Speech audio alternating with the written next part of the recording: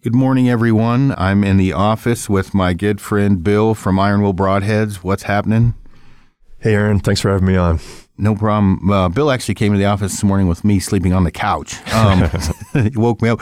I got in early to do a podcast on some tuning stuff, and then I was actually bumping my head on the mic, falling asleep. And I was like, I better take a nap before Bill gets here. And I ended up sleeping for, an hour because when you walked in. Hey, they said you were in back somewhere, and I walked around until I found you on the couch sleeping. Yeah.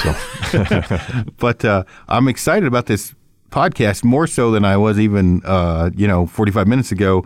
Just some of the stuff Bill and I were talking about before we hopped on the mic is good info for people to think about. But the big reason starting off, which I've already let the cat out of the bag probably more than you wanted me to, was your new wide cut broadhead. You're going to release that at the ATA. So now you're finally letting me talk about it more openly, which I'm excited about. But tell everybody a little bit about it. Yeah, so we've had customers, hundreds of customers asking us for this for a couple of years now, getting a lot of penetration with our current broadheads, pushing for a wider cut. And, for a long time, I just was encouraging people, just try our V series or S series, 1 1/16 inch main blade, 3/4 inch bleeder, 1.8 inches total cut, very sharp, maintains that sharpness all the way through. I think you'll be impressed with how quick they kill and the blood trails with that bleeder and everything.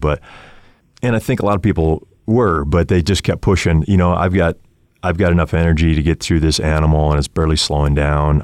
I want to shoot a wider head. So yeah, I've spent almost 2 years, I guess, in the development on this and finally coming out with it. But it's a 1 3/8 wide main blade and 3/4 inch wide bleeder. So it's 30% wider than our current heads.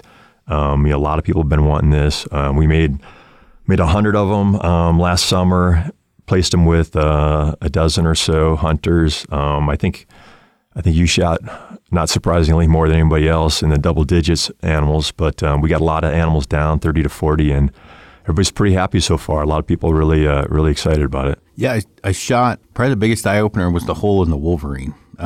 It looked like a fist went through that thing, and I think I sent that to you pretty quickly afterwards. Yeah, you did. And I had shot the Wolverine or whatever.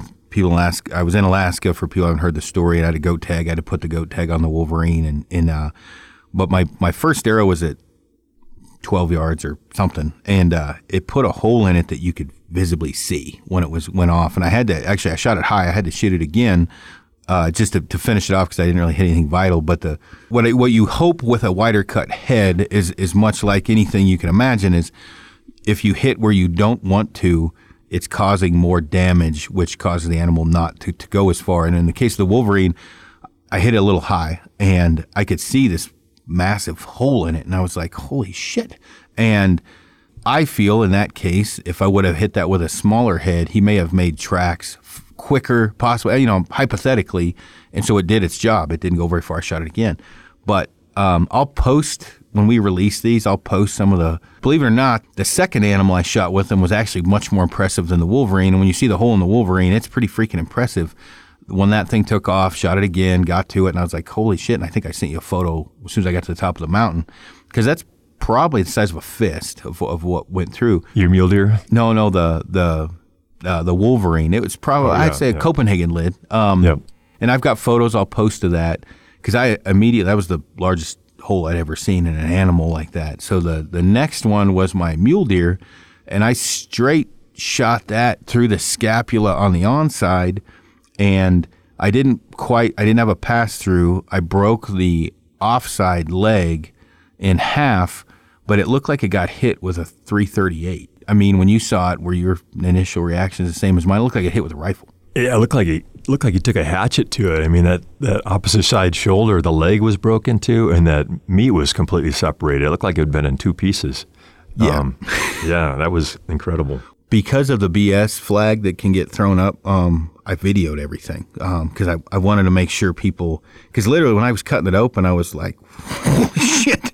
I think I couldn't, because you can't, the hide was on it, right? It just barely poked through the opposite side, which initially I was like, I can't believe I didn't pass through that. And then I got to it and the leg was snapped in half. And I was like, going through an onside scapula and the offside leg bone with a whopping 174 foot per second bow. I was like, holy cow. Because when I rolled it over, the leg kind of, flipped and I was like, oh. I broke its leg. And then when I was cutting it open, and again, you'll be able to, it'll get to where you have to hit the button to be able to see it because it's bloody.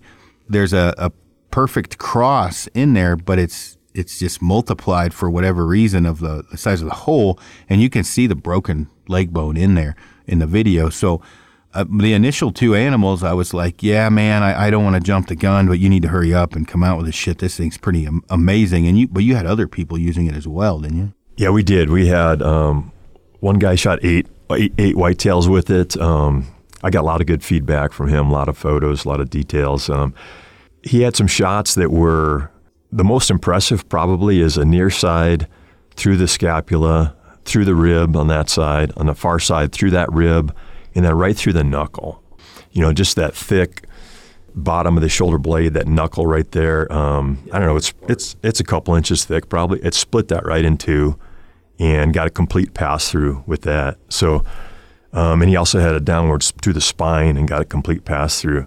So all the shots through deer with compound bows, everyone's been passed through, even with heavy bone hits. And that was my concern with a wider head, is that, just in general, the wider you are, the more force it takes to push it through. And will we get pass-throughs on whitetails in, all situations? I think you had a couple where you didn't get passed through, but I don't know if people realize, but with your recurve compared to, say, a 70-pound compound bow, you're about 30% less energy than the average compound guy. Yeah, I'd say on the average, I'd say more so for a lot of guys are starting to, maybe because of cam or something, are shooting 75, 80 pounds. So quite significantly less than that. But I think the other thing that's noteworthy is with the stick, where my issues come into play with penetration is, and you might argue with this, I would say it's more so user error and wind. What crushes penetration as much as anything, obviously broadhead being sharp and everything else, is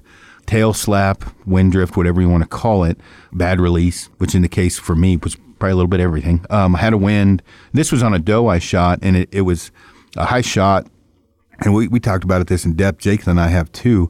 It was a high shot, so I was transferring right where the spine goes to the rib cage, and I was in a bad position in the tree stand, and there was a lot of wind. That kills penetration.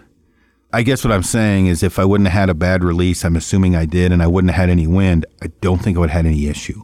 When you start to get that deviation and that horrible arrow flight, that crushes penetration. You don't get that with a compound as much because you have so many mechanical aids, and so you don't get. It'd be similar to a compound if you, say, clip a branch and the arrow kicks to 45 degrees as it hits the animal, and you get very little penetration because of that kind of thing. Well, and until you've seen a arrow flying at a whopping 170 something and wind catch it, it's an eye opener. You're like, because the tail will shift a foot, 6 inches for sure, and you can see it hitting the target. Like, that's one of the reasons, we'll talk about this in a minute with the Rampages. Bill recently had me try out with his component system.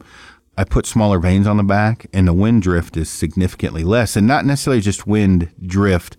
I don't worry about wind drift as much because you can compensate for that if you shoot enough to know maybe to aim off a little, and I'm not shooting that far. It's erratic arrow flight. Wind drift would be, I don't think, a correct way to explain it. Poor arrow flight crushes penetration. And so when my arrows on the Rampage hit and they're more or less straight and or maybe a 2-inch deviation, and then with my vintages are a 6 to 8 inch deviation, that's crushing penetration going into an animal, and compound guys just don't have that issue as much. And like you said, unless they hit a branch. So, right. But I shot, good God, I think I've shot 30 or 50. I've shot so many animals with your broadheads, I can't really remember. I know I've shot at least 30, but I think it might be closer to 50 with hogs. And so you got to figure, let's say, keep it in the middle, 40. I don't know. I've only had 2 issues. One animal I didn't find, and we would have found it because it went on other people's land. We just couldn't get on. And the other one we did find, and both of them, they were with the wide cut, but both of them were high wind is what it was, and both of them were not optimal shots, so I can't really blame the head, but it does bring up good for people to think about is the place I hit on the animal is a lot less likely to hit compared to the stomach. which is why you would shoot. And you have no issue ever telling me when you think I'm wrong, so chime in. You shoot a wide cut head for, in my opinion, when you hit liver and stomach. That's the reason why you're shooting wide cut. It's not to have a bigger hole in the lungs, because if you hit them in the lungs, they're not going to go very far anyway. Yeah, I would agree. Our S or V series, you put it through the lungs, they're down quick, often in sight. And the wide cut, to me, I'm probably going to shoot it on whitetails out of tree stands and bears, close shots. And yeah, that's where I think it gives you the benefit. If you get that one lung liver or gut shot, just more damage, die quicker. We had 2 or 3 whitetails. So I think we've got between 30 to 40 animals down so far. I know you have that because I think I've shot that. I've shot 20 something just with the wide cut. Oh, have you? Yeah. All right. So yeah. We've got 50 to 60 animals down. We've got probably closer to 40 to 50 then down for sure. We've had 3, I think, single lungs that I know of, where the deer ran 100 to 150, 200 yards and was dead, with a lot of blood there. And I think that's a situation where you want that deer to just bleed a lot and run out of blood and drop. And so it worked well for that. Liver shot, it just, it didn't go far and died quickly. I think if you're hitting back a ways where that animal's not going to die in 2 seconds, it's going to take longer. You want to get, more blood on the ground. When you, with a one lung or a muscle hit, the best you can hope for generally is they get goofy because they've bled out so much, and you can get another shot, and they're just not, the more blood they lose, the less they act like deer, the less alert they are. And, I talked because they can live off one lung if they rejuvenate blood fast enough. But if they bleed enough, even though they may not die right then, you have a better chance of getting a second arrow off depending upon the situation. And that's only going to happen with a bigger hole. And the different things that I've shot, and I hate to say, but yeah, I've shot a couple of those. I've hit those in the stomach with your smaller head and the wider. They definitely react differently and faster with the wide head. This is something we don't want to talk about. Shit happens. The bigger the hole when you're back towards the grass basket, the better for getting them to bed down faster. And it just stands to reason. The wider the hole, the more the damage, the more pain they're in, the quicker they're going to bed down. And that's just how life works. I think, though, that the stick thing is kind of a given. People are going to shoot that. I think I want to focus on so compound guys understand. There's a lot of guys that don't like mechanical broadheads, and for good reason. There's issues with them. This is a very good to do the double broadhead. I like shooting 2 broadheads in my quiver, in some situations anyway. This is a very good option for guys that would like a wider cut head and don't shoot a mechanical to shoot this to get that same damage, because you're at 2 1/8 cutting surface, right? Yep, that's right. 1 3/4. Yeah, 2 1/8 inch total cut. So you have a lot of guys, and including myself. I've said I don't mind. Well, with the system I was shooting, people have to take into consideration if you're shooting 65, 70 pounds, you've got good momentum, but you don't have great momentum, and you can run into a lot of issues with penetration as well as durability with mechanicals. This fixes that problem because you're still going to have. Well, I tested it. I don't know if you did, but I went through my deer hide on my. So I have a redneck weight. Bill is quite much smarter and better at this than I am, but I just have a scale, a bathroom scale, and a 2x4, and then I drilled a hole and put an arrow in the top of it, and then I screw a broadhead to it, and I take a deer hide. In this case, I use an elk hide, and I force it down, and I pay attention to the weight on the scale. I know this is redneck as shit. No, I like it. To penetrate through to the hide. And I never mount anything, so we always have extra hides. And a lot of times I'll just keep a couple foot section and then for testing, right? So as weird as that is, and I suggest for people to do this because it is an eye opener. So with your standard head is like 3 to 4 pounds, maybe 5 roughly, depending upon you get up in the front of the chest of the elk, it takes a little bit more for penetration. With the wide head, it was only a couple pounds difference. It wasn't that much, maybe 3. With a mechanical, it's 30 to 40. Well, we'll just say 30 to 35, because some of the heads were worse than others. So you're talking a difference of 3 to 7 pounds, 3 to 6 to 30 to 40 on a mechanical, and that's a significant difference, especially if you're shooting a low momentum bow. So are those numbers close to what you've come up with? Yeah, what I would say is a wider cut is going to, it's 30% wider. So the force to push through it's probably in that 30% range. And it depends a lot what you're pushing through. That's not too much different than what I had, because it wasn't quite double. So that's close for rednecking it. It's something on that order. But I agree, mechanicals are multiple times, like 10x or more times the force to push through. So yeah, for guys that want a wide cut, this is still going to give you double the penetration of a mechanical through an animal, I think. Yeah, it might be more. Yeah, at least double, I'd say. Yeah. And when I say that, that's not, I'm not humping your leg with that. Just as many animals I've shot with mechanicals with a very high momentum setup and not get a pass through, and then getting pass throughs on the same animal in the same spot with a 175-pound recurve, it's an eye opener for me, because people can say, oh, you had less momentum with your compound. I shot heavy arrows with a compound, right? I shot almost the same arrow. So your old setup used to be what, 80, 85 pounds? 80 to 90, yeah. And how heavy of an arrow? 540 to 600, so pretty much what I'm shooting now. Yeah, so that's almost double the momentum as your current setup. Yeah, and I wouldn't get pass-throughs. I didn't get a pass-through on a lot of animals. Sometimes I would, and I'm becoming, obviously, the more and more I shoot a stick, openly more and more of an advocate towards fixed blades, because I'm learning more every animal I shoot in comparison to before, where, I could shoot pretty much whatever I wanted because of the momentum. And, you're not going to be dropping 100-yard bombs with the wide, well, you might, but with the wide cut, it's kind of a 50, 60 and in, broadhead. But from my limited experience with buddies of mine screwing around with these with a compound, 40 to 50 is extremely achievable, even with like 4 3-inch, max stealths or whatever. What mains do you shoot? I shoot, I shoot quite a few. Just say 3 Blazer vanes at 3-degree helical. That, I've shot that for 15 years or so, and that's kind of my baseline. I know it does a good job of steering the arrow, and then I play around with a bunch of different ones. But I often just go back to that as a baseline when I test the different heads to see how they perform. Gotcha. And how far out did you test these as far as distance goes?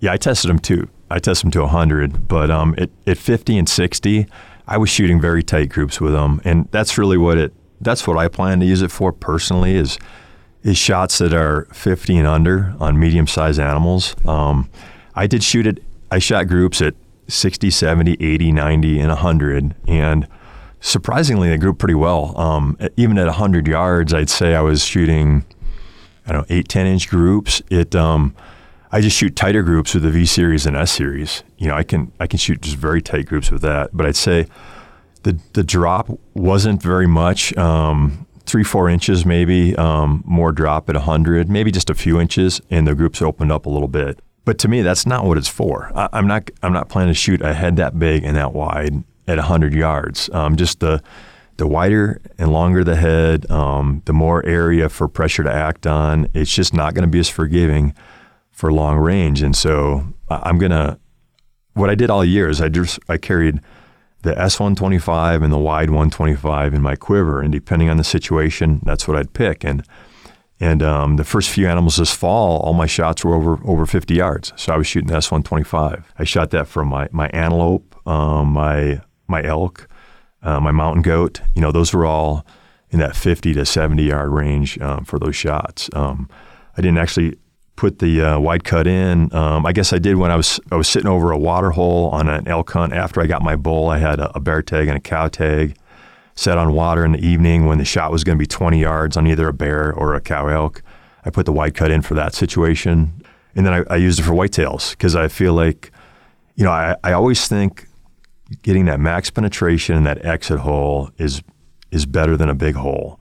But I also feel like on a whitetail size animal, I'm going to have no problem passing through with that wider cut. Yeah, definitely on a compound. A little bit different on a stick.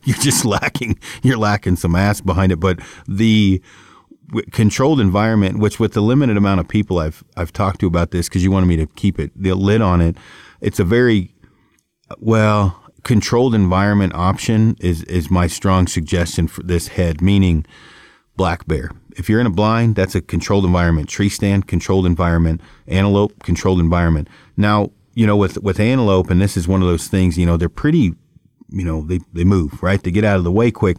Luckily, they're kind of wieners. They don't like getting hit with broadheads very much, kind of like a doll. An antelope in a ground blind was something that my buddy had actually brought up to me just for the simple fact of how much they move and what can happen, and just to get them to bed down, quick and get another shot if needed. So anything like that with the compounded would be my strong suggestion. And I'm not a big Blazer Vane fan, but I've always been, not that it's the Blazer Vane, it's the size. I always like longer vanes, and maybe it's, I don't know, even before I shot the stick, I always forever, maybe it's because I had such trouble tuning and I need the extra help of the longer vane. So I started shooting 4 3-inch vanes quite a bit. And I think people would be surprised. And I don't know if you found it to be different, but what you can get to fly with 4 3-inch vanes on a compound bow, I think people would like a system with that wide cut for anything inside 40 yards, because just the bonus of that 2 1/8 cutting surface is huge. Yeah, I've shot 4 Fletch and AE Max Stealth and heat vanes, and that's a good setup too. It definitely does a good job with fixed heads. I just found with the little shorter, higher profile ones, I could get by with less weight in the back and still steer well. But I think any of those are good options. Yeah, and if you load up the front of the arrow, you do have to have less vane in the back. Not that was one of the things Ashby pushed a lot, and there definitely is some science behind that. I do think, though, as guys are kind of, pondering or whatever, the hatred for mechanicals is getting greater and greater because some of the stories. And, one of the, not to jump around here too much, I'm going to leave names out of this. One of the things that recently I got into it with a guy, not into it, a discussion with a guy, was I was talking to him about shooting this wide cut, and he was wanting to shoot a mechanical. And the bow was a very high poundage bow, a lot like what I used to shoot. And the problem with shooting anything really above 70, any weight, but the higher poundage you shoot with a mechanical, and I've always found this to be true, is you're inherently increasing the chance of blowing up the blades of the broadhead. And so what I had the guy do is put 2 2x4s really close together and shoot through the gap of the 2x4s. And it snaps the blades off immediately every time, and also will cause deviation in the arrow flight if one blade opens and it shifts the arrow, which you can imagine is common sense. Well, if you shoot the wide cut through that, it just blows both. It doesn't blow them up. It passes through the 2x4s, believe it or not, depending upon the width of the gap, but the blade doesn't break. The blades don't break, and it doesn't change the deviation of the arrow flight nearly as much. There's a little, obviously, depending upon what angle you hit it at. I strongly encourage people to test their equipment like this, because honestly, if I would have tested this with mechanicals 6 or 7 years ago, I probably would have stopped shooting mechanicals. It really made me kind of, I eat crow all the time. It really made me think of all the people I had suggested mechanicals to that shot maybe especially shittier mechanicals or shot a higher poundage, higher momentum. Well, I don't know if you've ever done this, but shit blows all over the place. I mean, there's shrapnel everywhere when you do this because it just shears off the blade, and it's not much different than a rib cage. That's what you're simulating, is going through a rib. Yeah, I tested a lot of mechanicals this past year also, just shooting through bones to see what happens. And surprisingly, just even the thinnest part of the shoulder bones on the scapula, I was able to get, blades were breaking most of the time through that. And if you hit a heavy bone, yeah, things were exploding. One of the things I was showing Jake and I are always screwing around with stuff is if you just take a blade from a mechanical and put it in a vise and whack it in the side with a hammer, that'll break it. I mean, you don't have to whack it very hard either. And you only know what you know, and you're learning it as time goes on. And the stick has definitely opened my eyes to a lot of things, because you watch TV shows and guys shoot 24-yard whitetails with mechanicals, and they get 14, 12 inches of penetration on a good day, and the animal runs off, and you're like, what the hell? And then I'm shooting a stick, zipping through animals, shooting through the scapula. And, a lot of it's their setup.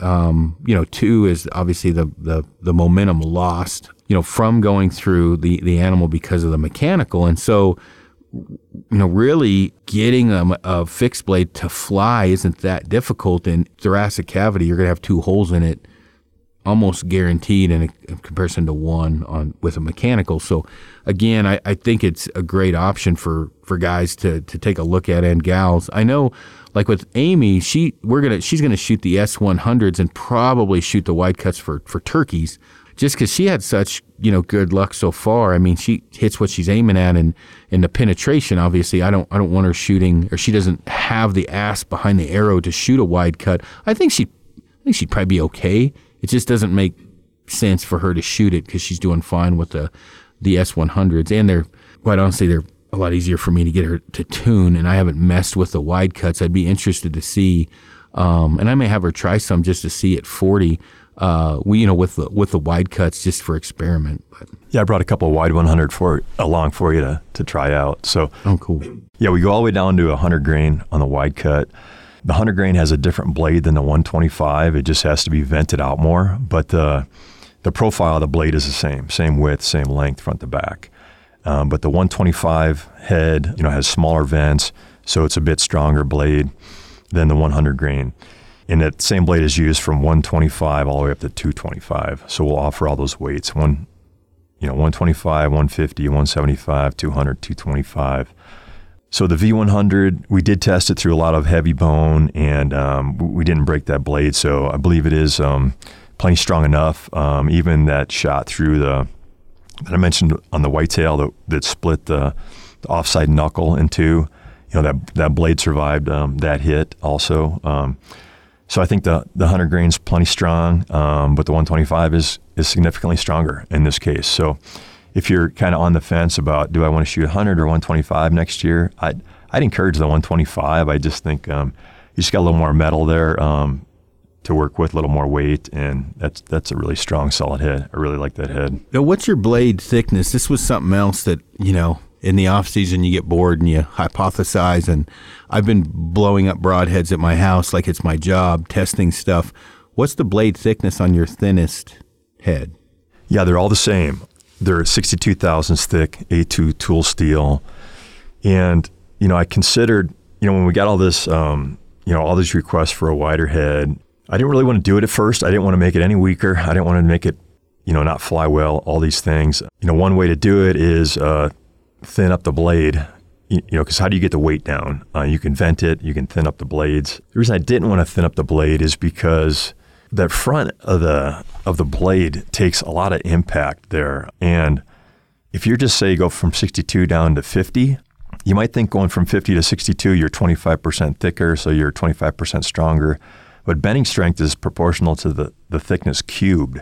So you're at 1.9 times stronger in a 62 thousandths blade compared to a 50. So for those of you feeling stupid off of not understanding what Bill said, I didn't figure that out either till he said it. But it makes total sense once you explain it that way. Because my testing has shown a far difference in strength than what it should be mathematically from 50 to 62. The 62 is inherently stronger, far more than that small percentage it shows, which is right. Makes sense now that when you said that this morning, I'm like, motherfucker, that makes sense. But I didn't think of it that way originally. I just, in layman's terms, one's 50 thousandths, one's 62 thousandths. And where I'm noticing it testing, I don't want to, bash anyone, but when the interlocking portion or what holds the blades in is farther forward, it's a weak point, and that's where they snap. And so, not to interrupt you, but just so I don't forget what I was thinking about is when you fire, when we fire into all kinds of shit, right? Plywood or whatever, you can't simulate a dead animal other than shooting an animal, and I've done as much of that as I can.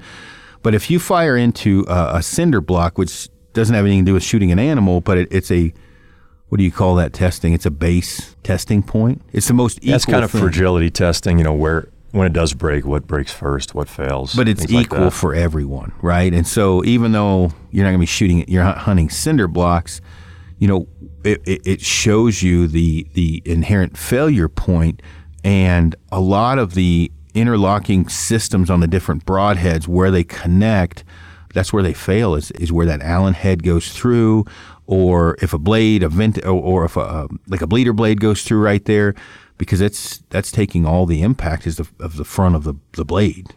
Is that the same kind of shit you're finding, or? Yeah, having the bleeder blade forward, and I almost didn't want to say this and help anybody else out, but that bleeder blade forward, that weakens the ferrule, it weakens the main blade because you have that cross slot through there then. And that front half of the blade is what takes a tremendous amount of force on impact of, a bone hit, something like that. So, I mean, that's definitely one of the reasons why I put the bleeder blade as far back as I could in the ferrule, just have more ferrule material and blade material that's just solid up front to take those hard impacts. Yeah, and I'm only bringing it up because as I'm testing and learning all this stuff, they're blowing up or breaking. We're testing. I think I have 12 different broadheads at one time. And as I've worked together with Bill, I told him, I was like, dude, I use a fucking shit pile of broadheads, testing them. And you were like, oh, that's good. That way you can talk to me about what you're finding out on the different heads. And the big thing you really realize is, Aeroflight anymore, it's got to be a pretty shitty broadhead to not get it to fly. Like all high-end broadheads are going to fly pretty well. And I don't know if you found that to be, but a good broadhead's a good head. Where you find, my biggest thing that I've found is sharpness. And I will say, Rob Patuto from Stickbow Chronicles, he said the same thing, is I never really thought about how sharp it stays through the animal. Now, not to do the standard Instagram, I shot 3 animals with this arrow, it's the toughest in the world, or I shot 3, deer with this head, but I've shot a few deer with the same head before I sharpened it. I just touched it up a little bit. When you shoot a broadhead through an animal, and if you're lucky enough to get to hunt to shoot multiple animals, and you can shave with it, I strongly encourage people to test this. Shoot an animal, grab it, try to shave, right? One of the reasons my left arm is always bald is I'm constantly testing. If you shoot an animal and you can shave with the head, it stands to reason, obviously, that blade retention or that sharpness, that blade is staying there. If you shoot and it's dull, okay, that, it's not. What people don't realize is going in and out of the quiver dulls the fuck out of a broadhead. And I don't want to bash any companies, but you can, going in and out of a quiver, your primary arrow, you pull it out, you're getting ready, knock it up, put it back in, knock it up. I never really thought about this that much before, because shooting mechanicals when I was younger, right, and then not really just paying attention.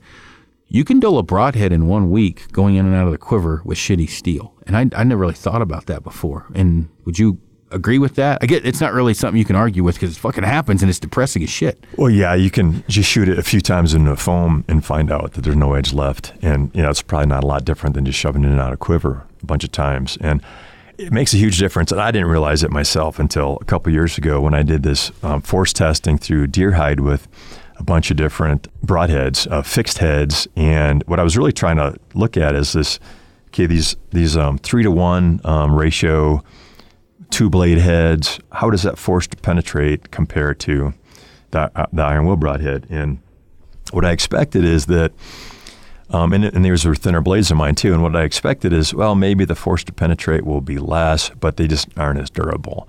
And surprisingly, the force for them to penetrate was higher. And on the second pass, it got worse. And then I looked at the edges under a microscope and I realized, these edges aren't sharp anymore. As soon as you're pushing through hide, I mean, this is a microscopic level, but this edge was either rolled over or it was mushrooming out with one pass through deer hide. And then that's when I realized, and then I look at the iron will head and it still looked, perfectly sharp out to 0.010 of an inch. And I really realized, wow, sharpness and edge retention is a huge factor here. My force to penetrate is, a third of this head that looks not that much different, and it's all about sharpness and edge retention. And that's when I realized this 3-to-1 ratio is that a lot of trad guys try to get. I don't think that's as important as my main angle on the outside of the blade. It's more like a 2.5-to-1, I think, ratio. And then a tanto tip comes at a sharper angle and shortens the whole thing.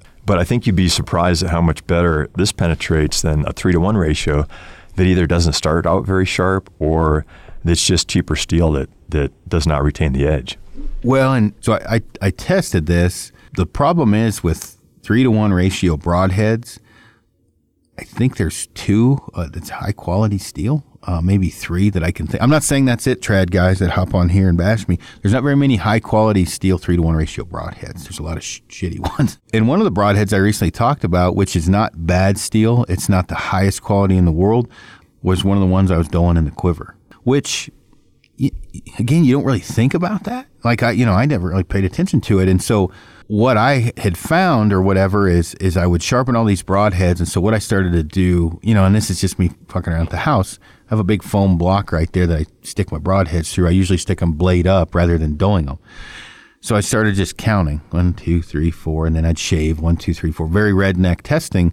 Some of them were literally down to like 7 to 10 insertions into the foam, and I couldn't shave anymore. Where other broadheads like yours, there's actually only yours and one other, you're hitting 30, 40 before you start to even notice, and they're still pretty sharp. And so, in the case of longevity, they're easier to touch up as well. That's the other thing too, that when I say easier to touch up, not easier to touch up in actual sharpening, but for a little bit more effort, they stay sharper longer, if I made any sense of that. Usually if it's easy to touch up, it also dulls pretty easy, and you can touch on that because you're the metal guy. But yeah, it has to do with the hardness of the steel. So we have a 60 Rockwell C hardness, which is what a high-end custom knife maker might target on a blade to be able to get an excellent sharpness and edge retention. A lot of broadhead blades are around 50 Rockwell C, and those 10 points are just a world of difference on sharpness, edge retention. And then often the mechanical blades are lower than that. They're more in that 46, 48 range because they need to be softer so they don't snap as easy. And then you're getting a really soft edge to them. And another thing is if the edge is too soft, you can't really get it that sharp. So hardness correlates with compressive strength, at the surface. And that high hardness gives you really high strength, and you can hone that to this super fine edge and still have it be strong enough. And if you're trying to do that with, say, like aluminum, you're just going to have a big rounded end. It's just not strong enough, hard enough to take that edge. The strop is where I really noticed when I took and again, I'm becoming a sharpening master because I've sucked at it for so many years. And so I've ordered a belt sander and a bunch of other shit to sharpen. And where I've noticed with the softer steel is the strop doesn't do anything, right? So if you have and I could be full of shit, but it sure seems like when I go to strop a harder steel, there's a noticeable difference in that finer amount, that last few, laps over the leather, where with the aluminum, or not aluminum, the softer, it doesn't really do shit. It doesn't do anything. Does that make sense, or am I making that up in my mind? And I could be. But. No, it does. And I found that too, working with 5 different steels. Like I really liked S7, for instance, because it's a great impact strength steel. It's just not quite, it's like 56 instead of 60 Rockwell C. And it'd still be the best head out there if I used that. As far as strength and edge retention would be fine. But just for that 56 to 60, I saw we could do more passes, get even a finer, super fine hone and a sharper edge. So, yeah, and a lot of the heads you're talking about are probably down in that 50 range, and there's a big difference there on how sharp you can get. 49 to 52, yeah, right in there. And again, this is intriguing for me because out of boredom, when I can't kill shit, I have to do something, which is usually studying and learning. And I can't kill stuff all the time as much as I try. So the other kind of whatever, diving down the rabbit hole here, the one thing I started to do too, this has nothing to do with sharpness, is your head going through 3 or 4 deer is a good turkey head afterwards, because those wide cuts I'm going to use for turkey. So what I started to do is pull the dull ones out for turkey. I really don't want my arrow to go through a turkey, right? I want it to stay sticking halfway out of both sides. And with a 650 grain arrow, it's a good chance it's going to go through. So the ones that were still quote unquote sharp but dull, like I couldn't shave with them, but if you felt them, they felt kind of sharp. I actually just saving those things for turkeys, because 1, I get to reuse the blades, and then 2, they still serve a purpose, because it's that head for a turkey. It doesn't hurt it at all to be, that sharp and shoot through a turkey. But if I have some extra blades and they're a little dull, that doesn't bother me either, because as far as cutting yourself on a broadhead and learning how sharp, a lot of the broadheads you get out of the package you can't cut yourself with. And I was trying to explain that to some guys that literally you have to try to cut your hand with. Like, your hand tightening, I'm horrible about not using a tool tightening up broadheads, and I've cut the shit out of myself. And then there's other times, like I bounced one of the broadheads against my string on accident, screwing around, and didn't cut it. And, out of the package. And there's a lot of broadheads that come from different manufacturers. And I talked about them on a podcast recently. You're putting in some time, a good 20 minutes ahead, unless you got a sander a little bit less, get them to sharp, where yours, I would say, if it doesn't hit the ground, you're probably good for 3 pass-throughs with yours before you have to resharpen. Would you say that's pretty accurate? Yeah, multiple animals. I mean, I think I often shoot through an animal and just check, I can shave with it, the edges look clean, spins true, put it right back in the quiver. And really, you can typically do that through a couple of animals that way, and it just really depends on what you're hitting on the other side of it. Yeah. If you're going into sand or rock or dirt or whatever. I know one guy that shot 7 deer with same head, with very little touch up at all. I just use that little tool, when they start to get duller. And I would say if you use that tool out of the factory, it probably dulls them from as sharp as you send them. Is that true?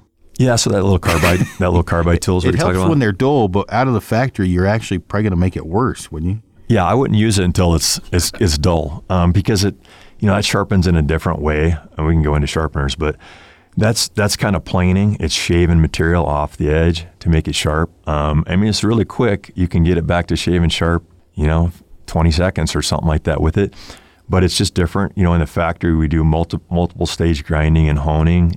And so I like to touch them up on just a super fine stone and just push along there by hand. I know a lot of guys don't want to mess with trying to hold an angle by hand, stuff like that. But, in a minute on a fine stone, I can typically get it shaven hair.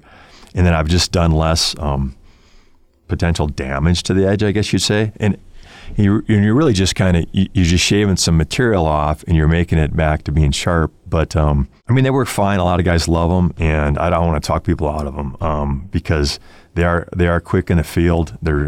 You can't hardly go wrong with them. At some point, if you use them long enough, you'll get to a point where it's not working that well, and it's just that you're probably gonna have to go back and grind that edge, with more of a sharpening kit at set angles to get the edge back at that point. That's what and I've only had a couple like that, just for the simple fact I haven't, I shoot newer heads. But the thing that's nice as far as a backpack hunter, in my case, where I was shooting a lot of different animals, they're going into sand. So I'm pretty much once sand sucks for broadhead retention. It just fucks up the blade. So when I'd get back home at night, I'd do 10, 15, 20 swipes on each side, and I'd be shaving sharp. I haven't got to a point where I can't sharpen them that way. They're not as sharp as from the factory. They're sharp as shit. They're just not quite there, but I like that little thing as a backpack hunter, just because I can touch them up and it's not very heavy, but it's certainly not, you have the option, which I'm probably going to do more this year coming up, is just carry backup blades. Not very many, but if you fire and you have a miss is where it really comes into play, and you bang up your head. If you have a Torx head, which I've got a little T1 that you gave me, you swap out the blade. I've not damaged one of your ferrules before. You may have had guys do it, but I haven't yet. And so I can just pop out the blade and pop in a new blade, and I'll probably do that. Just some of the distance, we're talking 10, 12, 14 days back there.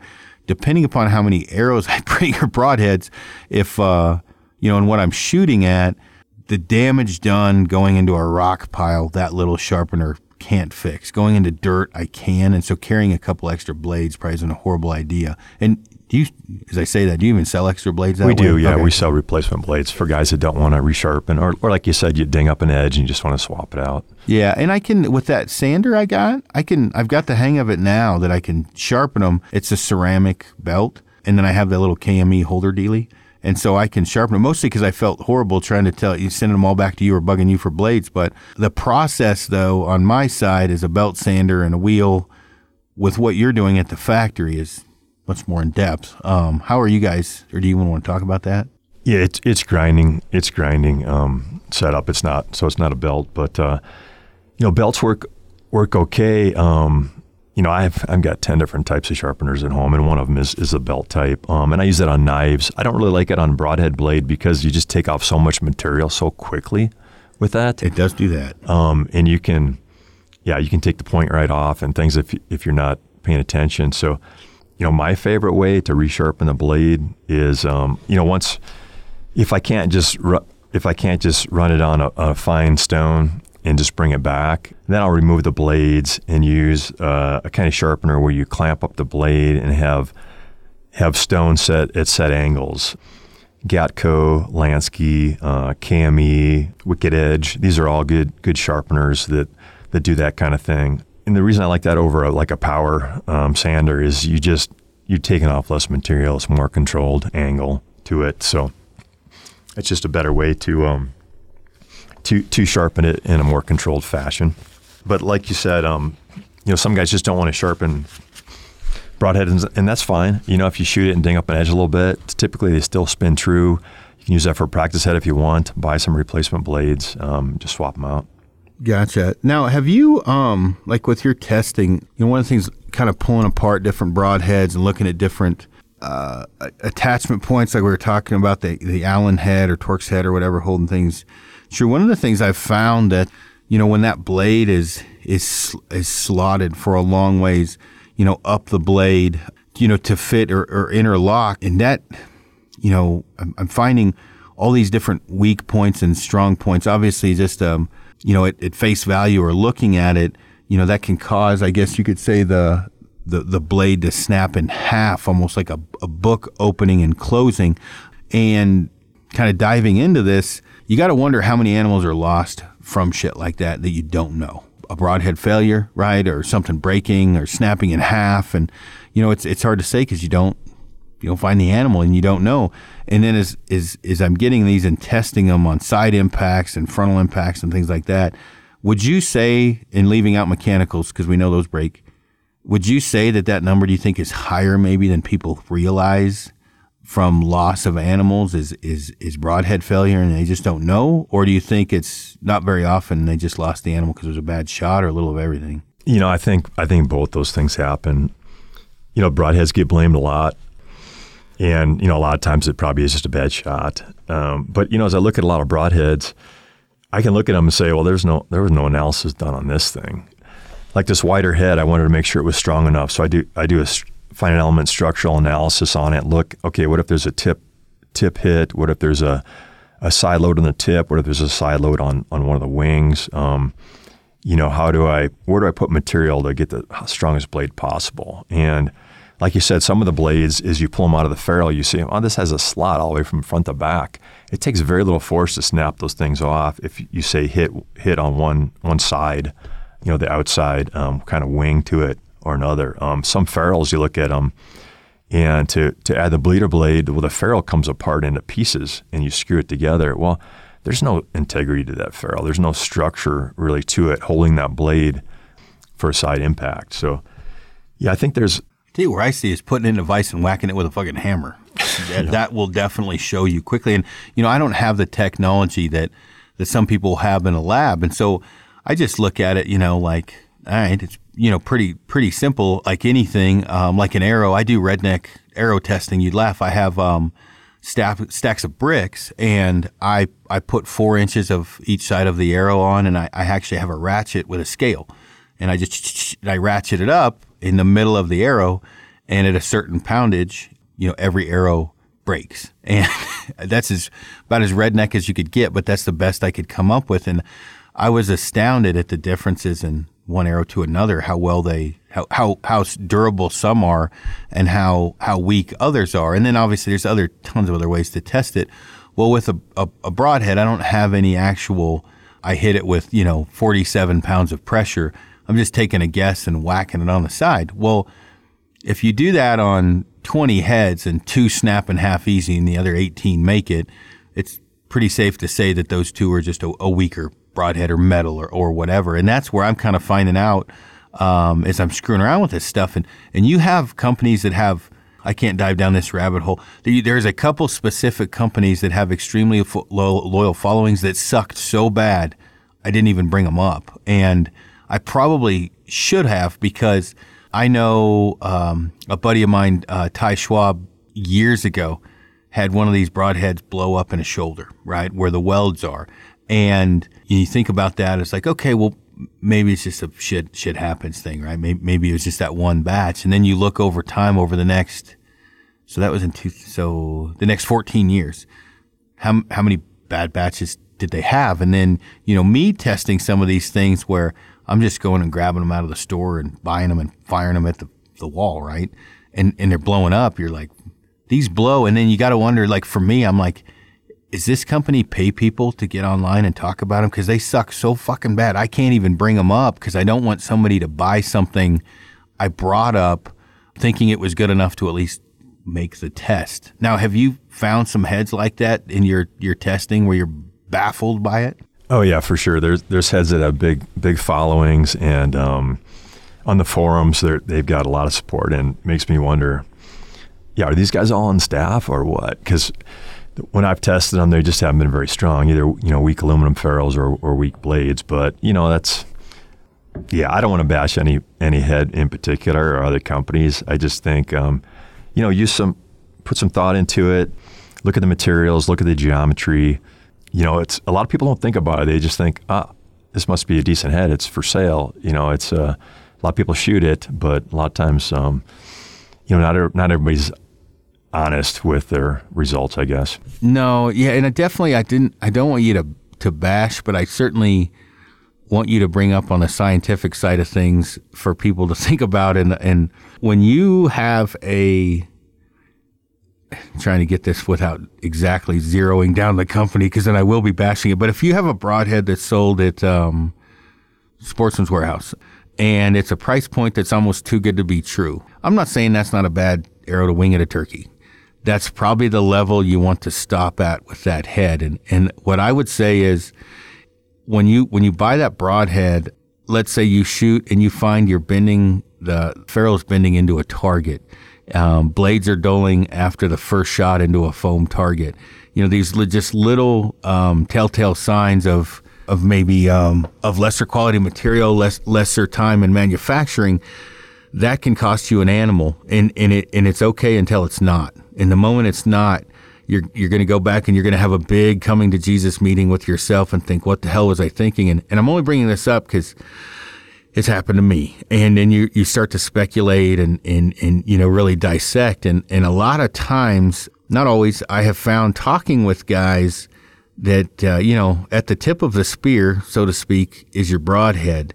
And it seems like your broadhead gets overlooked a lot. You'll spend $2,000 on a bow. You'll spend $200 a dozen on arrows.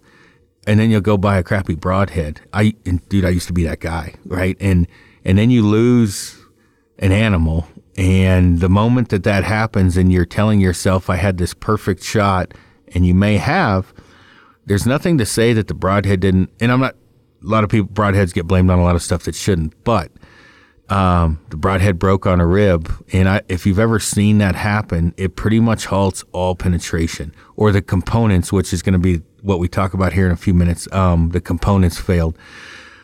That will make you spend any amount of money on any broadhead when you lose your once-in-a-lifetime, let's say it's a cow, but it's your first cow ever. That'll make you spend money on something more important. And I don't know how many phone calls you get about this. See, with what I do, I'm answering these fucking questions every day. And there's a few videos I got where I got to see the guys hit. There's no way it couldn't be a broadhead failure, right? He hit a 12 ring on a broadside target. Well, in the 12 ring, is a rib, right? And not too far from that is a scapula. Well, any decent setup, I would say, should pass through a scapula without issue. I don't know if you agree with that or not, but scapula ain't real thick. Right. And if you're not passing through a scapula, or in the case of my buddy Ty, his blew up on the scapula. He's like me, he aims up in the golden triangle, and it blew up like shrapnel. And, they're welded, right, where they come down. Well, when you talk about welded portions, just from a rudimentary way of looking at it, those are welded by a machine. I'm assuming, but I'm sure they are. I mean, when I say assuming, I'm assuming this company's welding them by a machine.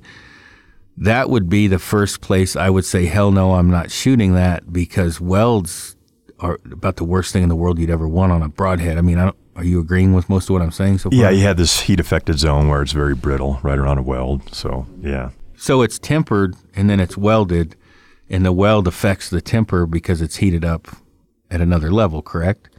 Yeah, it depends on what kind of tempering you do after it to reduce that brittleness, but then that can also soften the rest of the blade. And it's so as it was explained to me, and I was hoping you would say that, nothing good comes out of that at all because it affects it on one end or the other, as it was explained to me. So if you make it more durable after the welding process, you're affecting the sharpness of the blade, as I understood it. Did I understand it correctly? Yep, that's right. If you temper it enough to make those welds not brittle, then you're typically reducing the hardness of the overall blade, and you won't be sharp or retain the edges as well. I'm a little bit not jaded, but I read some of the things that are written, and that's not to say a subpar broadhead can't get the job done. Obviously it can. I mean, we used to kill them with obsidian, but do you want to go through life kind of trying somewhat okay hard every now and then, or do you want to, go through life like doing your best? So, and not that everybody can afford every head known to man. I mean, certainly I understand guys will message me about your heads, because yours are like, what, 90 something for 3? Is that? Yep, $99.95, so $100 for 3. So what I try to explain to guys is, if you can't shoot them for everything, at least get 3 or 6. Not everybody can afford $100, but if you really take a look at it, you probably got to, some guys got a drinking problem. Don't drink a 12-pack for a few nights in a row. You'll be fine, and at least have for the big moments. If you don't want to wing them, I have an issue with. I'm a gear snob to a certain degree, I guess you could say. Like, I really like having the best gear. Not everybody's like that. Not everybody wants to be like that. But I would say you're really handicapping yourself by not having some of those heads in your quiver for your first time elk hunting, whatever the case may be, because there it is a noticeable difference. And daily I am, not to make this whatever an iron will leg humping show, but I tell you, like, I'm shooting things and I'm like, because I don't shoot all animals with your heads for testing purposes. And after I went on my recent shooting spree, dude, I walked out of that like thinking, holy shit, people are getting screwed. Like, a lot of people are getting screwed. And one company, I won't bring it up on this, I brought it up on another podcast. It's $90 for 3 with subpar metal or subpar components all the way through, with serious chinking problems. And what's crazy is, after I did that podcast, the amount of messages I got with broken broadheads, I'm talking like 60 or 70. One guy, Al Kidner, he messaged me 6 broadheads in a row with the front 3/8 snapped off of the head. I think I know the head you're talking about. I shot that head maybe 14, 15 years ago, and I saw the same thing. I was snapping the tips off of them. Yeah, and so before I get messages saying not everybody can afford it, you can afford 3.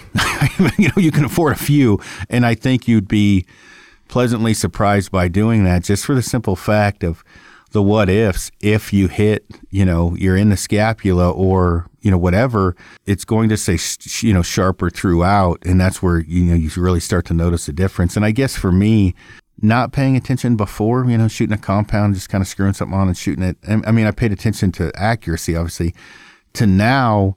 My eyes were open so much that first year when I'm zipping through almost everything I shoot with a recurve, compared to before where I'm getting a pass through every third animal. I'm like, holy shit. And then I start to dissect all the different types of broadheads and the different, how they're created and how easy they break.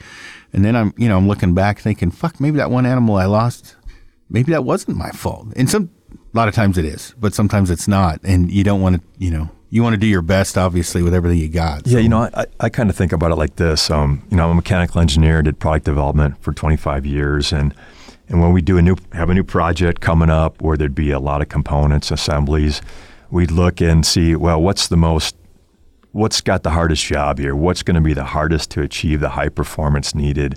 And that's where we'd put the engineering into it, the materials, the analysis, the cost, and really make that part better that had to do that high performance. And as I look at bow hunting, certainly the bow's got to do some things there in the arrow, but that broadhead, I don't think people really think about it. You're throwing a piece of steel at high speed, 200, 300 feet per second, and then impacting a lot of times bones, hide bones.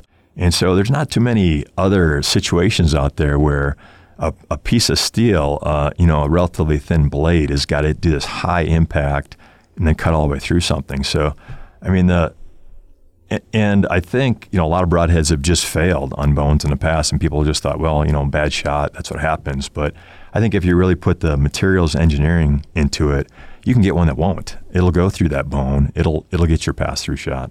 Yeah, no, I'd agree. We're hitting an hour, so we may make this into two parts. If we do, we do. If we don't, we don't. But one of the things that I wanted to cover, since we hit a lot of broadhead stuff here. So recently, Bill messaged me and said, I think you had said, hey, Aaron, you can shoot the Black Eagle Rampage with whatever the OD and ID components you have for your hit system. And for me, I've been shooting, I test arrows like I test broadheads, but I've been shooting these vintages. And I had standard 50 grain brass inserts. And then I recently ordered some different components that beefed up the front. But with the vintage arrow, it's bigger around, so it's going to have a little more wind drag and less penetration through an animal. But I've had really good luck with them, and I got tired of fucking with micro diameter components, to be totally honest, and I hate Deep Six. Now, I know some people get mad when I don't like Deep Six. I don't like fucking with Deep Six, and I don't like the smaller threads and everything on a Deep Six. Some people have great luck with them. This is just me. And so you said, hey, you want to try the Rampage with your ballistic collar, and what I have is it's a stainless 75 grain is what I got from you, wasn't it? Yeah. So I was like, well, I'll give it a try. And you were worried about there was a little bit of difference on the Rampage to the axis as far as the OD where the collar goes on. Yeah, the impact collars are different for each arrow, and they're really sized. The ones we sell right now are sized to fit about within a thousandth of an inch or so of the Easton axis, Easton injection, and they're close on the the Black Eagle, the Gold Tip, but you'll have to kind of look at the ID that we list versus the OD of your arrow and see what the fit is. And I think the Black Eagle Rampage, I told you there'd be about a 2.5 thou per side gap with our impact collar, our 25C impact collar.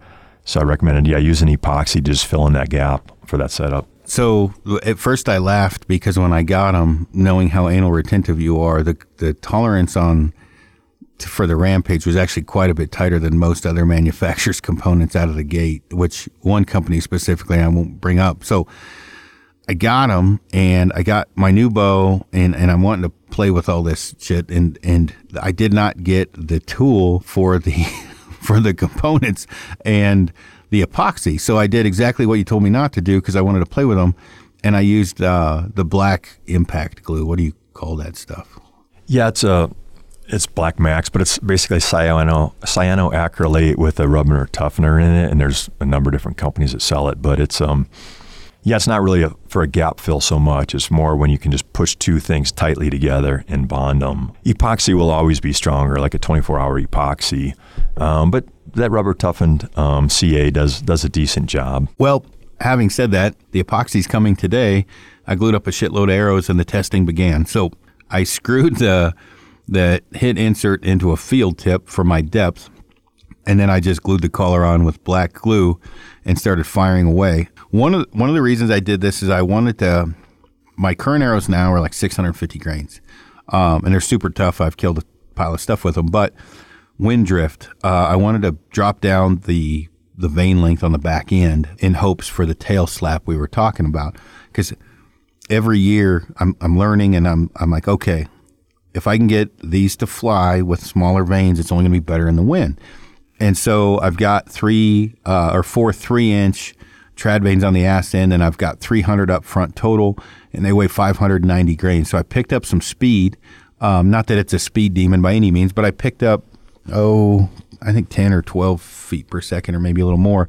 With that, I've got a smaller diameter arrow, so less wind drag as far as that goes, and good FOC. And I don't dive down the FOC train too much, but decent enough. So with what technically should not have been perfect, I glued 8 broadheads in. When I say glued in, they're going to be glued in because I glued those in for the depths to test them. They all spun perfect, and the collar didn't have much of a gap on it. And so I started firing into wood and trees and rocks and shit. And I hate to ever say, because people are like, hey, why'd you switch? And there's a big difference between testing and switching. I'm constantly testing. Very rarely, am I going to switch? Man, so far I've been overly. In fact, I texted you last night. I was like, dude, these things are kicking ass, because firing into a tree, believe it or not, I have found getting it out of the tree does the most damage to a broadhead, not on impact, but meaning potentially bending the ferrule. And, keep in mind, I'm purposely fucking these things up. So I fired them into some trees. First time I didn't do it on purpose, but the next times I did, and then just bent them out left and right. So I was pretty happy. I had no side blowouts, and the broadhead still spun extremely well. I got questions about this, which you can answer. What makes your components like the hit insert different? The impact collar, as far as failure goes, is it overlapping all the way to the hit insert? What they fit, which I told them just to get on the chart and look. Should they glue the impact collar on? Why you did it, things like that. So do you want to touch on some of that? Yeah, I originally made these for myself. I liked the hit system in 204 ID arrows because the shank on my broadhead aligns directly to the ID of the arrow, and that's the datum surface on the broadhead. And what I was always testing a lot of hard impacts, and I wanted to see, well, does it spin true afterwards, and does it spin true when it's first assembled? So if I'm aligning that broadhead shank to that ID of the arrow, I know it's going to spin true. If it's a good arrow has good straightness, and I'm trying to get things perfect. So if there's a few thousandths even run out, I can see that, and I know, well, it's not perfect. So that's why I like that alignment system. So that hit insert down in there, what I would see is once in a while on a hard side impact, you can break out that arrow, or at least just bend. Really kind of bend those threads enough that you weren't spinning true. It's one of the reasons I didn't like the Axis. I liked everything about them but the side blowout. And then the fact of bending the ferrule. You can bend it. Anyway, go ahead. Yeah, so adding that 1-inch hardened steel sleeve to the outside of the arrow, and it does overlap the hit insert. I think on a 204 diameter, it's pushed back in there 0.458 inches or something like that. So you got about 1/2 inch overlap between the collar and the hit insert. And then it just depends on how long of a hit insert you're using and what weight. But I really like that system because you're building the broadhead right into the arrow and then strengthening up that connection versus an outsert or a half out. You might have something that's strong out in front, but then you also have that lever. It's kind of like a breaker bar. Bending on something, things bend much easier and arrows break much easier when you have a half out or an outsert. And half outs, they work okay a lot of times, but a lot of them get bent. I hear that all the time. I was using this half out system, but pile of people get a hold of me about the Rampage that they love the arrow, but the half out blows out the side. Like the moment I've posted that post of me shooting with the Rampages and listed what I was screwing around with, that was the first thing that guys asked was either, hey, you better switch, or, you're going to have side blowouts with that half out, which just stands to reason because there's the lever points right there at the weakest point. So yeah, and there's significantly more tolerances stacked up when you have a half out. Part of it's going down into the shaft, but then you have the tolerance from that to the part that's sticking out, and then to that ID. So they're just more likely to not spin true to begin with. And, a lot of components you get free with arrows are very, very low end materials. I shouldn't say this about all of them because it's not all of them. There's some, good components out there, and there's some high end components you can buy for certain arrows by manufacturers. But just in general, the components you get free with arrows are, they're lower end materials, lower end machines. They aren't as precision as they could be. But anyways, I really like that the hit system with the impact collar, and Easton, we licensed that hit system from Easton, so we can make those hit inserts now. But those really work with any 204 ID arrow. So that's the Black Eagle Rampage. It's Gold Tip, Kinetics, the Victory Archery, the TKOs work well with that. And who am I forgetting here? Anyways, there's you can shoot our hit inserts and impact collars with any of the 204 or 166 ID. The 166 ID, then we use the Deep Six system, and I know you're not a big fan of that system. It's inherently not as strong as the 204. Just that shank diameter, bending strength is thickness cubed, or diameter cubed in this case. So the 204 system, that shank diameter is twice as strong as the 166. But with our hardened steel and grade 5 titanium, if you like the 4mm, if you like those micros, I do think a hardened steel hit in there, hardened steel or titanium, shank on our broadhead, and then that impact collar over there. I feel like it's the best micro system, or certainly one good one. I think Valkyrie has a good one too, but both of those have the same shank size. Whether you're Deep Six or Valkyrie, you're at that 166 diameter. It's just not going to be as strong as the standard, the 204, but it's strong enough for a lot of situations, and then you can get that good alignment to the ID. And I think what that weighs out to when people ask me the question is, whatever percentage of strength difference is the wind drag, which is why you're in penetration, is why you're shooting a Deep Six, is more penetration technically and less wind drag because the arrow diameter is smaller. If that outweighs the difference in increased durability of a 204, then go, the Deep Six system. And if it doesn't, then go with the 204 or whatever. For me, and it may be, if I was shooting a compound, it might be different. I'm not dropping, long distance bombs by any stretch of the imagination. So for me, I'm catering a little more towards durability. And a 204 is still, of course, I'm old school, it's still pretty small. In the case of when I started shooting, aluminums, like I was thinking about this the other day, totally off subject, and I remember reading about Chuck Adams constantly, right? And these giant 5-inch feathers or veins. He was shooting a Hoyt, and then I think he had, was it Caribou? What the hell was they made a bow specifically for him Hoyt did, right? He had his own line. But in shooting, I remember shooting 25-14s, 23-15s. For hunting, I shot with 22-19s for a while.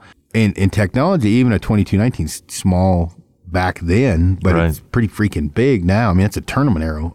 Where now you're dealing with like a 204, like I grab those vintages, it's like I'm shooting an indoor target arrow. I'm just not, you're grabbing a bigger diameter arrow.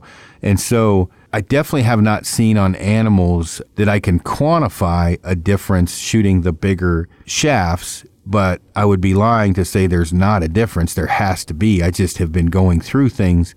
So when you test it in more of a controlled environment in like a lab or my garage, it is a lot more penetration when you're talking about 204s or micros. You're getting quite a bit more penetration from those. It's hard to tell on an animal, but you're definitely getting it. So it's got to be the same. It's got to be that way on an animal. I just haven't seen it yet. I'm curious to see how this goes. I don't think I'm going to I'm shooting with Jake tomorrow and this weekend. If I take them to Arizona, because I just got them, and as far as getting comfortable with them, if I take them down there or not, or I might take both bows, but I'm definitely going to hunt with that Rampage system this year. I might not hunt turkeys with them because it doesn't really, whatever, as far as big game, I'm not really worried about penetration, but the wind drift is significantly different. And shooting 40 and 50 yards with a stick bow is about as far as I can shoot in that paper plate group. But the cool thing where I'm at is because my actual range right now has got 3 feet deep of snow as my driveway, it comes up and doglegs hard. And so that where it comes up it's a wind tunnel. I don't have wind that hits me or the arrow coming out of the bow. So my wife can catch it mid-flight and see that all of a sudden 30 yards out, that big torque. And, for me, the difference in the deviation of arrow flight between the vintage was pretty fucking depressing. In the sense, I'm like, shit, I wish Bill would have waited a week to bug me about this because I've got Arizona coming up on if I do shoot the Rampages. Because when it's that much of an eye-opening visual, that arrow's flying down range and it hits that wind tunnel and you see one crank over a foot and one just crank over a couple inches, it kind of, it's one of those things where I'm like, shit, I wish I wouldn't have done this already. Because then, you're kind of almost forced because it's going to be in the back of your mind. And guys, as guys test this, I know they've hit that one blinking light moment, whether it be the broadheads, the veins or arrows or whatever, because they're getting a hold of me off a specific instance that just happened that has altered their hunting career of whatever happened. Generally, it's bad. Very rarely it's good as somebody getting a hold of me other than to say, hey, I got one. But when it's bad, it's no different than a guy packing out an animal and coming to get our pack. They'll spend any amount of money to correct whatever issue they had. And in my case, shooting heavier arrows and some of the things I've changed was hitting an animal and losing it. It'll make you change just about anything. Yeah, when you were shooting standard arrows, I just put it off a long time, but I felt compelled to tell you, hey, try these. I mean, nothing wrong with the standard arrow. They're strong and they're fine. But I see no negatives to dropping down to that small diameter, that 204 ID. If you're using our HIT system and collar system, very strong, and then you get the benefits of the smaller diameter, and you even get some probably improved alignment, concentricity, so improved concentricity strength, and the benefits of the small diameter on a little better penetration, less wind drift. At some point when you get on a micro now, I know Randy was on and he said you get double the penetration. I think that was through a plywood or something like that. Yeah, I don't know if it's maybe 30% or something, maybe. I don't know. I don't know that you see a lot on an animal, and I'm going to do some more testing at this year. I think because the broadhead is making that bigger hole through there, and now the shaft is pulling through after that. And if there's a step down to the shaft size, which there is in either the small or the micro, I don't know that you get that much more benefit from the micro. I just haven't seen it on an animal, and I've been very upfront about that. Like there's got to be some benefit to it. On an animal, I couldn't even begin to say, oh, this one time maybe. What I can say is before the animal, there's a difference, meaning wind drift or tail slap or whatever. That's where I can see it that's visually right in front of your face, coming out of a ground blind. Comes out of the window and you're like, fuck, it just hit a hurricane, right? That is where a smaller diameter, I don't think can be argued. That is where you'll know. And the 204 is a good happy medium. And I do get set in my ways for sure. And I'm like, yeah, I'm not ever going to use that. And which 204 wasn't one of those. I don't mind shooting smaller diameter shafts, but meaning like deep six. Probably never going to be a fan of FMJs or Deep Six, but with a 204 and the alignment, I don't think that can be argued with the better alignment, and it's pretty noticeable when you're fletching as many arrows and building as many and testing as many as I am. You don't even really have to have a test when you're spinning them, meaning I'm not trad labbing it out where I've got a graph and a chart and everything else. If you screw on 15 broadheads and they all spin perfect on a 204 with that, I say alignment system, but meaning it's tucked inside the shaft that helps alignment. And then you do the same thing with a different system, and every third or fourth arrow you're having to fuck with a little bit. Obviously, that I don't need a graph to tell me that one is more consistent than the other. And so I was on the phone with Randy Cooling and Jake talking about the system. I'm like, man, because I think Randy's talking about switching. He's been shooting X impacts and possibly shooting a different system. And there's going to be two things I'm going to be curious about is all these ones I built up with the wrong glue, if they break, because I totally built them ass backwards how you should. If they don't, that's good. That's really good because I glued them together with shit I shouldn't have, and I didn't use the tool because I was in a hurry to test them. And then, two, the next one's going to be is basically how much, let's say I have another year this year coming up. In 2020, if I have another year like this year where I'm shooting, 30, 40 animals or plus, what I'm going to say at the end of the year of, am I going to be like everyone on God's green earth needs to shoot a 204? Because you shoot enough animals, there's going to be some pretty big beacons that flash as you're going through these animals. I think the biggest thing I'm going to notice is wind drift or that tail slap for penetration issues. Yeah. Yeah. Anything else you want to cover, you think? I think it might be worth just covering because I'm going to get a ton of questions on this. People, when we came out with the S series, I still answer them now, but I answered hundreds of questions on should I choose a V series or an S series. So I thought it might be good just to say, what situation should you choose, a V series, S series, or the wide head? And a lot of this is going to depend on the individual. But so here's my thinking. Our V series, it was our original head. It was designed for max penetration on big animals like an elk to get that pass through, whether it's a steep quartering away or going through shoulder blade, whatever, max penetration, good durability. Also long range flight. It's relatively compact, so you can shoot it well at long range. That's our V series. Our S series is basically the same size, same blade without the vents. And that's because, you pointed out, hey, the vents make a little bit of noise. It's true they do. Solid blades will get rid of that vent noise, and it's a stronger blade. We have once in a while, we'll have somebody that says, the vented's a little more forgiving for me, flies a little better. It makes sense. There's less surface area for the crosswind to act on. What I found personally is that with a well-tuned bow, I shoot them both really well at long range. Now I've switched I used to shoot the V100, now I shoot the S125. Just a little bit stronger, a little bit quieter. Our sound testing show that vent blade noise isn't really noticeable at the animal till that arrow's very close. But if that concerns you, solid blade is quieter. But they're really very similar as far as performance. Now our wide head, 30% wider, spend a lot of time to do structural analysis, computational fluid dynamics, flow analysis to keep the drag down. It's got vents in it, but the geometry of these vents are such that it keeps the drag low and the sound low. And I think you can probably agree that they're pretty quiet for a vented head. Yeah. And as far as to touch on what you're saying and what I tell people, it's pretty cut and dry. If you're shooting long distance, shoot vented. If you're not, shoot solid. I've kind of got it to really that many, words. Because I shot both out of my compound.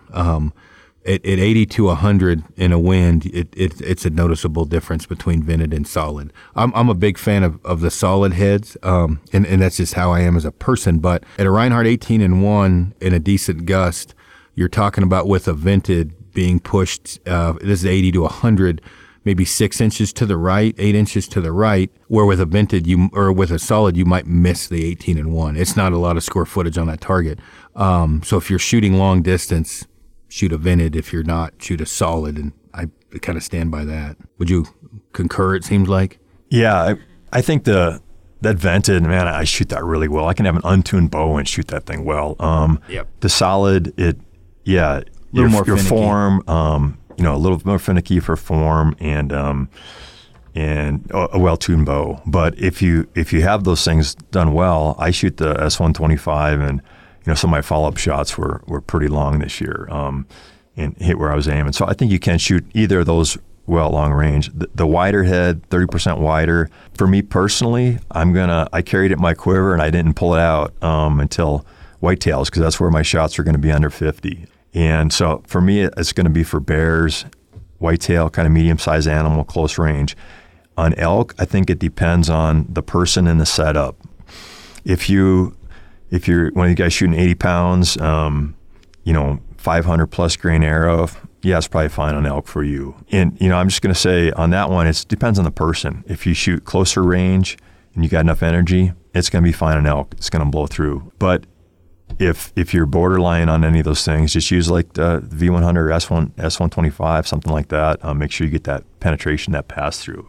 And then on medium game like deer, it's going to depend on the person too. I'm going to say the average guy, it's going to blow through deer no problem. You get somebody like Bailey Smith. She shot a buck this year with I think the S100, S125. Anyways, either one of our V or S series. She's shooting, I think, a 43-pound recurve, and she got a complete pass through, and it actually stuck in the dirt on the other side of that buck. And for her, that's not very much energy, and got a full pass through on a deer. That's probably the right size head for her. I probably wouldn't go with a wide head if you're shooting a lower poundage, that kind of thing. So just wanted to kind of recap, what should I choose for what? And for me, it's medium-sized animals under 50.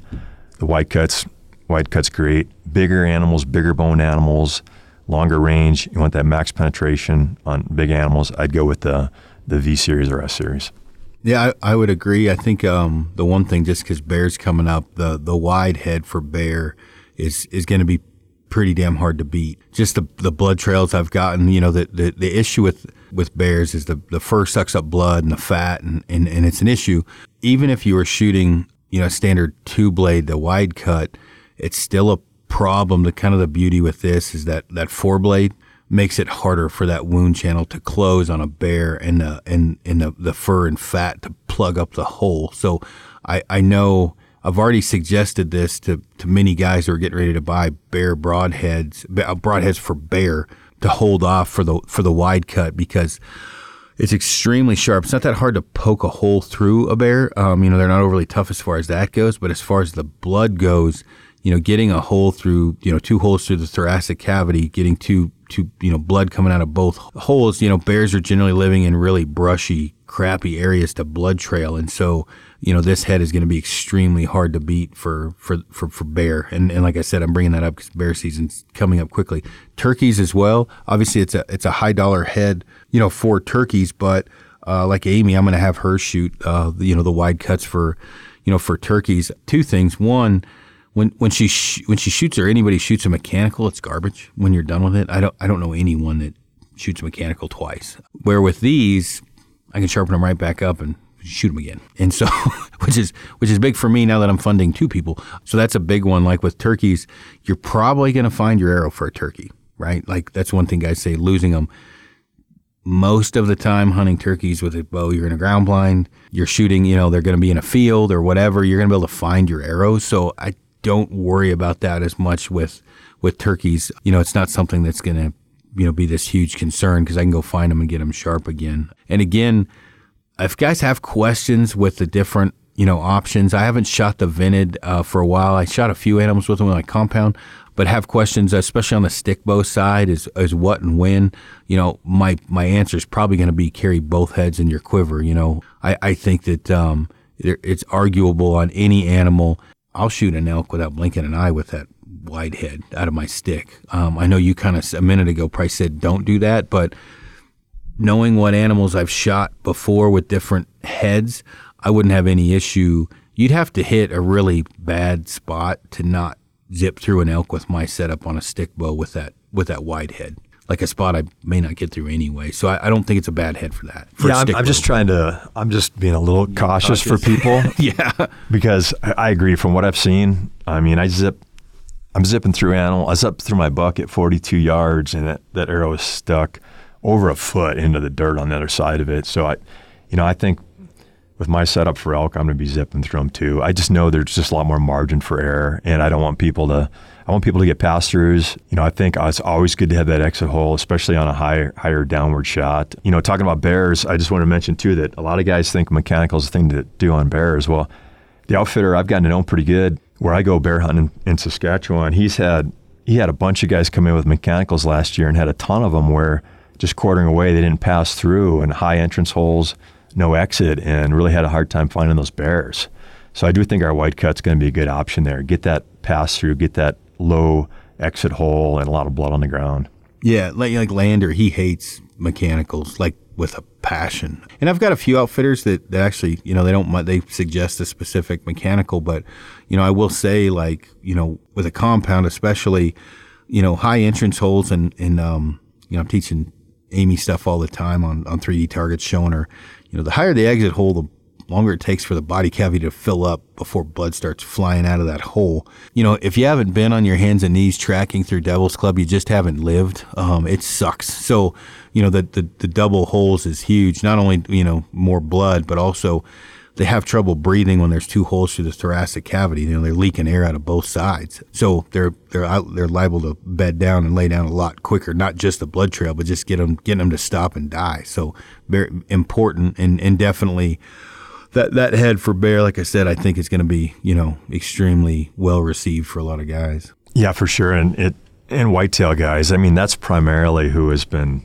bugging me for this wider head, just because they're zipping through whitetails and the arrows are hardly slowing down with our V series or S series. And so a lot of those guys will be happier with the wider head. And most of those whitetail shots are kind of under 40 yards. So I think it'll do well there.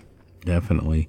Well, cool, man. You got anything else? No, that's about it. Cool. I appreciate you coming down. Sorry I was sleeping when you got here. And yeah, I'll keep you posted on the impact collar and the hit system, what the rampage is, and then keeping you posted. I've got a pile of the heads heading down to Arizona, so we'll see how that goes. But yeah, thanks again for everything. Thanks for coming on. Yeah, you bet. Thanks for having me, Aaron.